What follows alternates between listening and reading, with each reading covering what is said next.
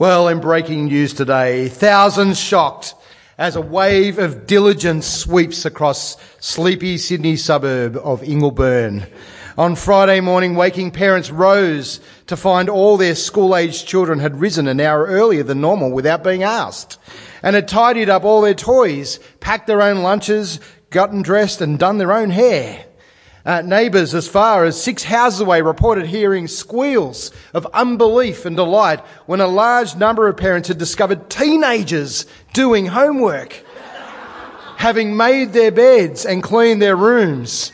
One bemused father was heard to say, I'd forgotten what colour the carpet was, that there even still was some there. The room even smells okay. The spate of diligence and discipline even appears to have affected some adults across the suburb. One husband in Lionel Street, Ingleburn, got up before his wife and put on a load of washing. His wife is now convinced that miracles do indeed happen, quoted as saying, "Miracles will never cease." One consequence of these events is that the emergency ward of Campbelltown Hospital has now been inundated by adults with head injuries sustained because of fainting in disbelief.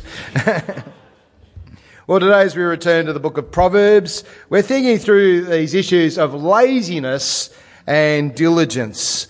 And as we've seen already the last few weeks, the book of Proverbs really is godly advice on how to live in the real world. It's about how to get on and succeed in the world that God's made, especially as one of God's people. This is what life looks like and why it's so good when you live to please God. And it truly is the wise way to live, as we've seen. It's wise because God is the King. It's wise because He made this world and He made it to work in certain ways. And it's wise because in His love, He made it to work that way in a way that benefits us and helps us and encourages us and helps us do things well. For our benefit and for the benefit of others and to His glory. Now, if you read through the book of Proverbs, as many of us have been doing, following through on the Facebook thing, there's kind of a chapter a day that people have been reading. You'll find that the way that the book often teaches us is by confronting us with negative characters. The people not to be like. There's lots of them. There's the fool. There's the troublemaker. There's even the nag. And they keep popping up as very negative kind of role models, people not to be like. And Solomon often gives the flip side as well, the positive role models, the upright, the friend, who we'll look at friendship next week, and the good neighbour. And today we're looking at one guy who shows up time and time again. I think he probably features more than any other in the book of Proverbs. In our NIV Bibles, he's called the sluggard. In the Good News Bible, he's called the lazy man. In some of the older translations, he's the sloth. But we might know him as the lazy bum. Maybe you're personally familiar with him or her. Maybe because you've lived with one. Maybe it's a bit closer to home than that. Let me introduce to you the sluggard from Proverbs chapter 26. Notice, first of all, the character of the sluggard, what he or she is like. And I think the first thing to notice is his persistent laziness. His persistent laziness. You have a look there at verse 14 of chapter 26. As a door turns on its hinge, so a sluggard turns on his bed. The sluggard loves his bed. He likes it a bit too much. So much does he love it that he has a lot of trouble getting out of it.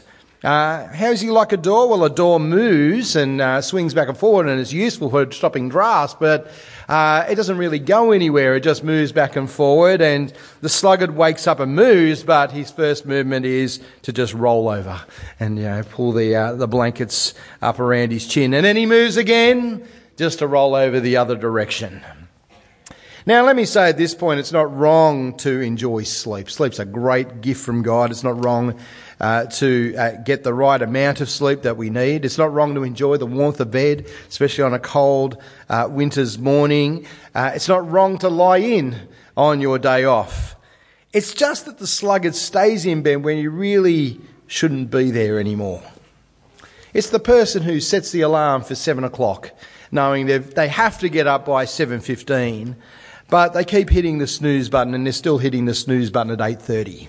You know, the sluggard's favourite line is, just 5 more minutes. You know, and he uses it over and over again every day. But there's a second characteristic we're shown. The sluggard delays finishing outstanding tasks, never finishes anything. It's the next sentence, verse 14. A sluggard buries his hand in the dish. He's too lazy to bring it back to his mouth. He's talking about eating food, but even that's just a bit too much effort for this person. They can't even bother lifting up their arm because so much effort to get the food up to there. I mean, can you imagine someone so lazy that, you know, it'd be better if you fed them, you know? They can't be bothered. But it's really a funny picture of someone who starts lots of things but hardly ever finishes any of them. That's the idea, I think. It's the person who starts to read lots of different books, but the bookmark's always halfway through, or not even halfway through, most of them. They're just lying around. It's the person who takes up lots of new hobbies and, you know, in a frenzy gets all the golf clubs and the latest things for their new hobby, and then never bothers doing it. It's the person who promises to fix the cabinet at home and even went to Bunnings once and bought a tool, but, you know, never got round to actually doing it. You know that person? He just lacks discipline to finish the task. I mean, his motto is mañana, tomorrow, or que sera, sera, you know, what will be, who cares, you know, we'll figure it out later. Third thing to notice about the sluggard is that he's always coming up with wild excuses for why things aren't done. The lazy bum can always give you the reason why something's not complete. Have a look at verse 13. The sluggard says, there's a lion in the road, a fierce lion roaming the streets. Back in chapter 22, verse 13, there might be a lion out there, or if I go outside, I might get murdered. It's kind of the excuses, that the kid says to the teacher about, the dog ate my homework. Oh yeah, really? I mean, every teacher's heard that excuse, and the kids have to invent new ones. Here's one that Alison's a teacher, she showed me this one during the week. If that's too small to read, it says, I couldn't do my maths homework because a duck fell asleep on my calculator. Well, there is a duck on a calculator, but how hard would it be to just... or learn to add up without the calculator. Anyway, but those kind of excuses, I mean, we're familiar with the kind of ones that kids come up with, but it's not just kids, is it? We do it as adults. So I looked up the lamest excuses actually given to bosses for not coming into work or arriving late. It turns out that there's various collections of bosses around the world who record the lamest excuses they've received. Anyway, here's a few. My car radio was broken and I can't drive without music. I couldn't come to work because I accidentally got on a plane. Someone else said, someone glued all my doors and windows shut so I couldn't get out the house. And I couldn't make it in today because my cervix hurt. Said by a man. If you're going to come up with the excuse, try and make it realistic. Anyway, there you go. Excuses really are the hallmark of the lazy person. And I think one of the greatest problems for the sluggard is that they start to believe them. They start to believe their own rhetoric. You use an excuse often enough and you convince yourself it's true. I mean, do you know there's not a lion outside at the moment? There could be. I mean, you never know. In the middle, has anyone seen the news this morning? Maybe one escaped at 3 o'clock in the morning and the zookeepers haven't discovered it yet, and it's made all its way down to Ingleburn and it's probably very, very hungry by now. I mean, I might die if I walk out there. But that's the character of the sluggard. They're persistently lazy. They never finish anything. They're always making excuses.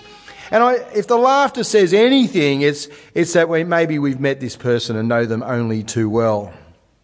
Now, I'm not trying to make those here who are the diligent, those who tend towards being workaholics, feel guilty and ashamed and want to need to do more. I think in the end, the workaholic's a sad kind of person. Someone whose self-esteem is often wrapped up in their activity, in their job. And they're the kind of person who doesn't follow God's pattern in creation of work and rest. It's just work for them, and they've got problems. But if Proverbs is accurate, then there's probably more sluggards around than workaholics. Because Proverbs really hammers the sluggard and says, be diligent. You know, it doesn't have a whole lot of warnings to those who work a bit too much, and should take their ease. And I think it's because laziness is a feature of fallen humanity. We might be able to hide our laziness by acting busy. I mean, busy is not the same as being diligent. We might be able to con our families and our bosses by pretending to be focused at just the right moment when their eye is on us, so that we're not caught out. But I think many of us here will recognise something of the sluggard in ourselves, even if it's not quite as extreme as the sluggard of Proverbs, or even if it's just from time to time. But if that's what the sluggard is like, why does it matter? If someone wants to just slob around, why not let them? I mean, the writer of the Proverbs, he's giving warning after warning. In chapter 6, he pleads with his son. He's saying it's not right just to it's not right for yourself, but even to, you've got to encourage others and help them not to be like this. Why does it matter? Why not just let them slob around? And the reason it does matter is because there's consequences to being lazy. And Solomon spends a lot of time pointing out the consequences. But like the other topics we've been looking at the last few weeks, the things he points out are only generally true. They're not cast iron certainties. There are lazy people who can be fed, but, it's a tendency. But take the point. The first consequence, Solomon says, is that the sluggard's business suffers and they end up in poverty. In chapter 6 and verse 9, Solomon says, "How long will you lie there, you sluggard? When will you get up from your sleep? A little slumber, a little folding of the hands to rest." I have a very good place to rest my hands when I fold them. "And poverty will come on you like a thief, and scarcity like an armed man." Or the same ideas in chapter 15 and verse 19. "The way of the sluggard is blocked with thorns, but the way of the upright is a highway." And I take it that we all know that that's true, right? That there's consequences, that the lazy person in general doesn't do as well as the diligent person. You don't study for your exams, you don't study at all, and you won't pass. You turn up to work late every day and make those kind of cervix excuses as a man, or you stop turning up at all and you're going to get sacked, right? You don't put in the effort of pulling out the weeds out of the garden, and it's going to be overrun and become unproductive. You don't prepare your Bible study as the leader, and nobody gets much out of it, and they, stop coming because what's the point, It's just really an outplaying of the profound truth that runs right throughout the Bible, that you reap what you sow, right? That's Old and New Testament. You reap what you sow. But if that was the only consequence, that it affects you, well, maybe you could live with that. But there's a second consequence that Solomon points out that follows straight on. That is, the sluggard's desires and hopes and longings for themselves and for others never end up getting fulfilled. Sloth always ends in dissatisfaction and misery. And so, chapter 13 and verse 4, "The sluggard craves and gets nothing, but the desires of the diligent are fully satisfied." The same idea is repeated a few chapters later in chapter 21. The craving of a sluggard will be the death of him, because his hands refuse to work. All day long he craves for more, but the righteous give without sparing. That is, the lazy bum's always fantasising, hoping that all that they want and, even for their families will just happen somehow. But they end up filled with regret and dissatisfied because they can't ever have them. And notice it's completely self-centered, isn't it? It's all about them and what they do not have, in contrast to the diligent, righteous person who not only has their desires met, but they care about other people and they give to others in order to bless them. It's not just that they have their own desires met, but they've got an excess so they can care for those around them and be generous, like we saw last week when it came to money. Poverty comes, the desires are unmet, but there's a third consequence that Solomon points out. And that is maybe the saddest of them. The sluggard in the end becomes filled with self-delusion. In the end, they're just having themselves on. They're kidding themselves. And so come back to chapter 26. I haven't got it on screen because we're following that chapter. The first half of the chapter looks at another negative character, right? The fool.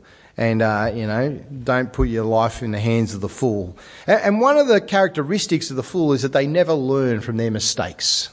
They just keep making the same error over and over again.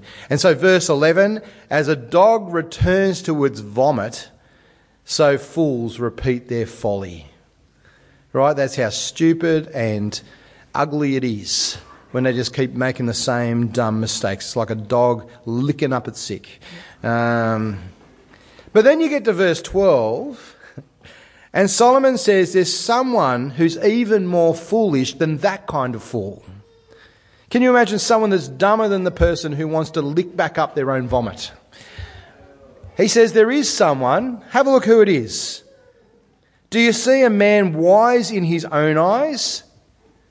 There's more hope for a fool than for him. The greatest fool is he who thinks he's wise in his own eyes. But who is the person who's wise in his own eyes? Who's that dumb? Can you know who? Will they please stand up and introduce themselves? Yes, verse 16. The sluggard is wiser in his own eyes than 7 men who answer discreetly. The habitually lazy person really is someone who has become so self-absorbed that they're wrapped up only in their own little world. They don't care about anyone. They don't care about others. They certainly don't care about God, which really is the heart of true foolishness, isn't it? Remember the start of the book. The beginning of knowledge and the beginning of wisdom is, anyone remember? The fear of the Lord. That's the beginning of wisdom, the fear of the Lord. But the sluggard is so far from that because they're deluded into thinking they are all that matters. And that is very, very dangerous, and it's very, very destructive. You see, whatever we think of ourselves, indeed whatever others think of us, it's relatively unimportant compared to the big question, what does God think of me? That's the question you want to know the answer to. What does God think of me? And it'd be the greatest tragedy in the world if God thought of you as a fool, even if the world thought you were wise, or even if you thought yourself wise. But why would Solomon say that God considers laziness, slothfulness, sluggardness to be the height of foolishness? Why is this the dumbest thing? Well, it's not just the short and long-term consequences for life, is it? It's because he knows God and he knows what God's like and what God's word, the Bible, says about work and being diligent. He knows, for instance, that work and being productive is part of actually God's creation mandate. Work was ordained by God right back at the start of the Bible as something that is good and right and important. It's actually part of who we are and who we're made to be. Sure, work became harder and more miserable due to God's curse in Genesis 3. Thorns and thistles are going to go up and it's going to be miserable. But Genesis 2 and verse 15, before people rejected God, the Lord God took the man and put him in the Garden of Eden to work it and to take care of it. That is, work is something that's natural to us. We're meant to be useful. I am made by God to do helpful, productive stuff for his kingdom, flowing out of my relationship with him. And so are you. It's part of the reason why we find so much satisfaction in a hard day's work. Whether it's at our jobs or gardening or making something, there's a joy in it, isn't there? It's a job well done, and you congratulate yourself. And it's supposed to be like that. It's really good. It's only the pain of the curse that it's not like that all the time. But it's also why the person who's becomes trapped in their laziness can so easily end up with all kinds of mental health problems. Because we're made to honour and serve and love and care and be constructive and be helpful. And it's not just something that is implicit from creation, as if you skip Genesis 2, you would never know that, right? God commands us to work. The fourth commandment of the 10 commandments. 10 commandments, everyone thinks they're important, right? Don't murder and stuff. What's number 4? Remember the Sabbath day, to keep it holy. 6 days shall you labour and do all you have to do, but the 7th day is a Sabbath to the Lord your God. On it you shall not do any work. Yes, rest is the goal. Rest is a great thing. It's a wonderful thing. It's an incredible blessing of God when we enjoy the fruits of our labour and when we thank God for his provision for us, which is why you need a break. But what's the pattern? It's 6 and 1, right? I can't count to 6 on one hand unless I do it in binary. But anyway, nerd joke. But anyway, that's thanks, Andrew. Why 6 days to labour and 1 day to rest? Well, because that's what God did when he made the world. For in 6 days the Lord made the heavens and the earth, but he rested on the 7th day and blessed it. Yeah, that is to say, God himself is a worker, right? He's a hard worker. Yes, he enjoys the fruits of his labours, but he's not idle. Now, God didn't just kind of wind up the world and then, I'm just going to go cruising in the Mediterranean now every other week, looking in on us once in a while to see how we're going and say hi. I'm off again, I need to get a tan, That's not God, right? And that same essence and way of operating is instilled in us because we are made by God in his image. Now, I want to clarify something, that saying that we're made by God to work is not the same as saying everyone needs to have a job, right? Work and employment are not the same thing. They overlap, but they're not the same thing. And I reckon actually we've done a lot of damage to people by using the words work and employment as basically the same thing. It's not true.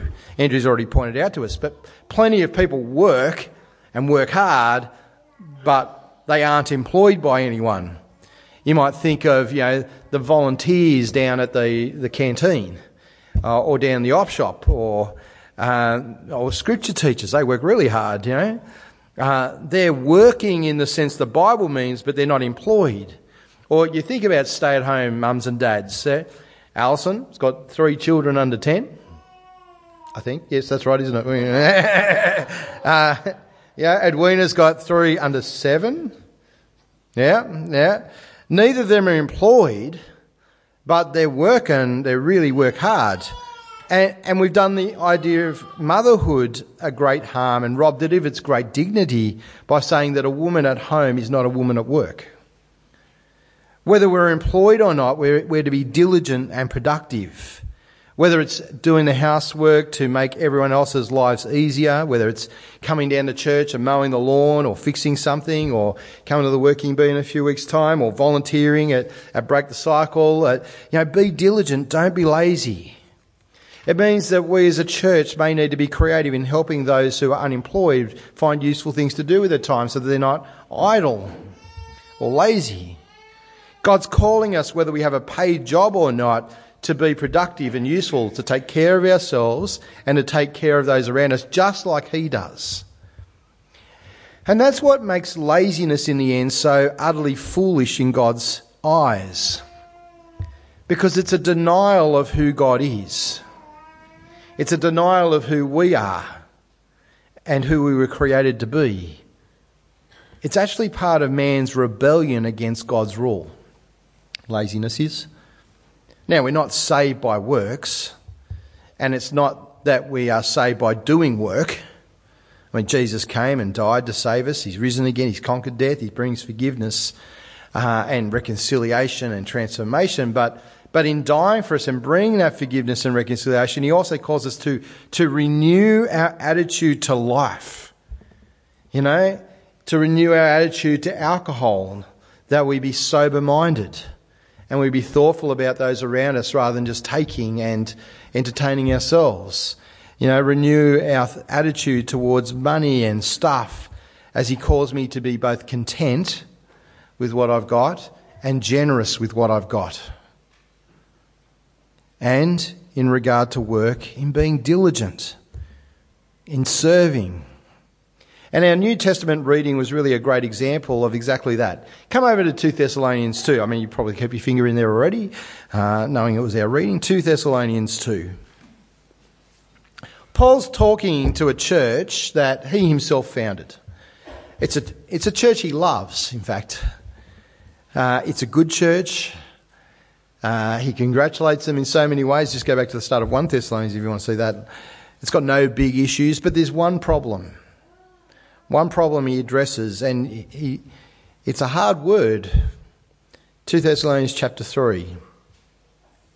Pick it up at verse 6. In the name of our Lord Jesus Christ, we command you, brothers, to keep away from every believer who is idle and does not live according to the teaching you receive from us. And that's strong stuff, right? You keep away from that person. What's the teaching they'd received? Verse 10. Even when we were with you, we gave you this rule. If a man will not work, he will not eat. And then Paul really gets stuck in verse 11. We hear that some among you are idle. They are busy. They're not busy. They're busybodies. Such people we command and we urge, both very, very strong words. We command and urge in the Lord Jesus Christ to settle down and earn the bread they eat. And as for you, brothers and sisters, never tire of doing what is right. And you see, in the end, that's the real work God calls us to be doing and doing diligently. The work of doing what is right. Never be lazy in that. Serve God. Serve him wholeheartedly. Be diligent in the way you seek to love him and love others. Which includes being diligent at home in doing the things that care for your family well. You know, cooking and cleaning, you know, picking up after yourself, all that kind of thing. But it includes being diligent in your job, both as you earn a living to provide for your family, but also so you can love your colleagues by being great and productive team members, but also witnessing to the work of God in your life.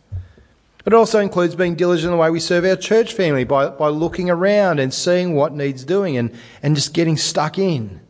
Whether it's being involved in a long-term ministry team like one of our kids' programs or scripture teaching, or whether it's helping with a short-term project like putting on the Christmas carols. That's a lot of work. Or whether it's just being helpful by looking around after the service. Maybe night church needs to hear this a bit more. And picking up that piece of paper. It's not night church alone though, because I do it after every service. And picking up the piece of paper, picking up the Slurpee cup that was left there from 7-Eleven in your pew, tidying up the cushions so it can be, a benefit to other people. But it also includes things like, welcoming the newcomer, looking around saying, that person's sitting by themselves. How can I care for them? It includes, saying, that person's looking a bit sad. I might go and see what's up and pray with them. It's asking after each other and following each other up. All those things are great work and great work for His kingdom. In fact, that kind of thing, which might seem so insignificant in the eyes of the world, compared to the high-powered jobs that some of us might hold, it seems insignificant because no one's giving you any money to do it, but in fact may well be the greatest kind of work there is to do. Because that kind of work, the work that's for God's glory and for His kingdom, The work which promotes the gospel and which helps in reaching people for Jesus and encouraging them in their walk with Jesus is a work which lasts beyond this world, right? You got to work so you eat, but there's an eternal work with an eternal value. In 1 Corinthians 15, it's a tremendous chapter on the resurrection of Jesus and how you can know it's true. It goes through the evidence of it. But it also talks about then what the implications of that for our resurrection, how you can know heaven is real, and how you can know that you're part of it and the glory that awaits. It's a wonderful chapter. But he concludes the end of it by saying this: "Where, O death, is your victory? Where, O death, is your sting? The sting of death is sin, and the power of sin is the law. But thanks be to God, he gives us the victory through our Lord Jesus Christ." But then he goes on. "Therefore, because of that, because we have this victory over sin and death that Jesus has won for us, because we know where we're going, therefore, my dear brothers, stand firm. Let nothing move you. Always give yourself fully to the work of the Lord, because you know that your labour in the Lord is not in vain." Your labour as a believer, your labour as a Christian, your service of God and for his kingdom and purpose will never be in vain. Right? Even small things that seem insignificant, they are doing good things. We had a gentleman turn up here 2 weeks ago. Came up, he said, "You don't remember me, do you?" No, I haven't got a clue. He said, "I had a car accident at the front of church and someone brought me a cup of water. That was 4 years ago. I've become a Christian since then. It turned my life around, and I just wanted to come and say thank you to the church, and I'm on my way to play footy, and I thought I'm coming through Ingleby and I've got to go in and say hello." Your labour in the Lord is not in vain. It's not empty. Seeing lives won for Jesus, by Jesus, and doing anything that might contribute to that happen, be it the work of prayer, that is hard work, or the work of financing, or the work of inviting, or the work of speaking the gospel, or of encouraging someone in their walk, or whatever part you play in that kingdom work, that is stuff that's of eternal value. Always give yourself fully to the work of the Lord, because you know that your labour in the Lord is not in vain. It is not fruitless, it's not pointless, it is valuable, it is wonderful. Don't be like the sluggard. The only time you ever move is just to roll over and the other side. Never finishes anything, always comes up with excuses, and in the end is just living with self-delusion that life's about them and that we're wise when we're being lazy. Let's be diligent. God is calling us to be loving and productive members of our families, loving and productive members of our places of employment, loving and productive members of our community, loving and productive members of our church, and ultimately loving and productive members of God's kingdom. For that work is not in vain. As I was writing that, I couldn't help but think of my friend Bob Brown. Anyone know Bob? Bob turns up here every couple of years for about 3 months. He's from America. He took a low-paid job so that he could feel free to walk away from it for 3 months at a time and travel internationally, especially to Australia, to disciple young men and encourage them. And just say, how are you going? Are you being diligent? Are you being a good son? Are you being a good, He had this motto. It goes, if you see something that needs doing and it's within your capacity to do it, just do it. Right? If you see something that needs doing and it's within your capacity to do it, just do it. Now, there's lots of things that aren't in your capacity to do something about, right? There is time to rest, and there's time to do stuff, and there's time take a break and and enjoy things. It may be that you just haven't got time, that your dance card's full, that there are too many people just competing for attention. So it's not always within our capacity to do it. But if you see something that he's doing, it's within your capacity to do it. Just do it. I want to say, I think the Bible's telling us, to be like Bob Brown. There you go. Don't be the sluggard. Be diligent, particularly for the work of the Lord that is not in vain. Our Father, we want to thank you for these challenging words that some of us, including myself, have never had to think through about what your Bible's saying and what you want us to be. Help us to be diligent people who love and serve you and love and serve those around us. We pray, please, that you'll help us to be sober-minded. You'll help us to be generous and content, but also to be diligent. Particularly, we pray that you'll help us to do that work of your kingdom, which is a blessing to others, which points them to Jesus, and that helps them come to know you. We thank you for that man who visited a few weeks ago, and thank you for the countless lives that have been transformed and encouraged and strengthened as we have witnessed to each other and to others. We pray that that would be more and more so the case. Help us to see with Jesus' eyes the things that need doing around us and to do them for your glory and your kingdom. Amen.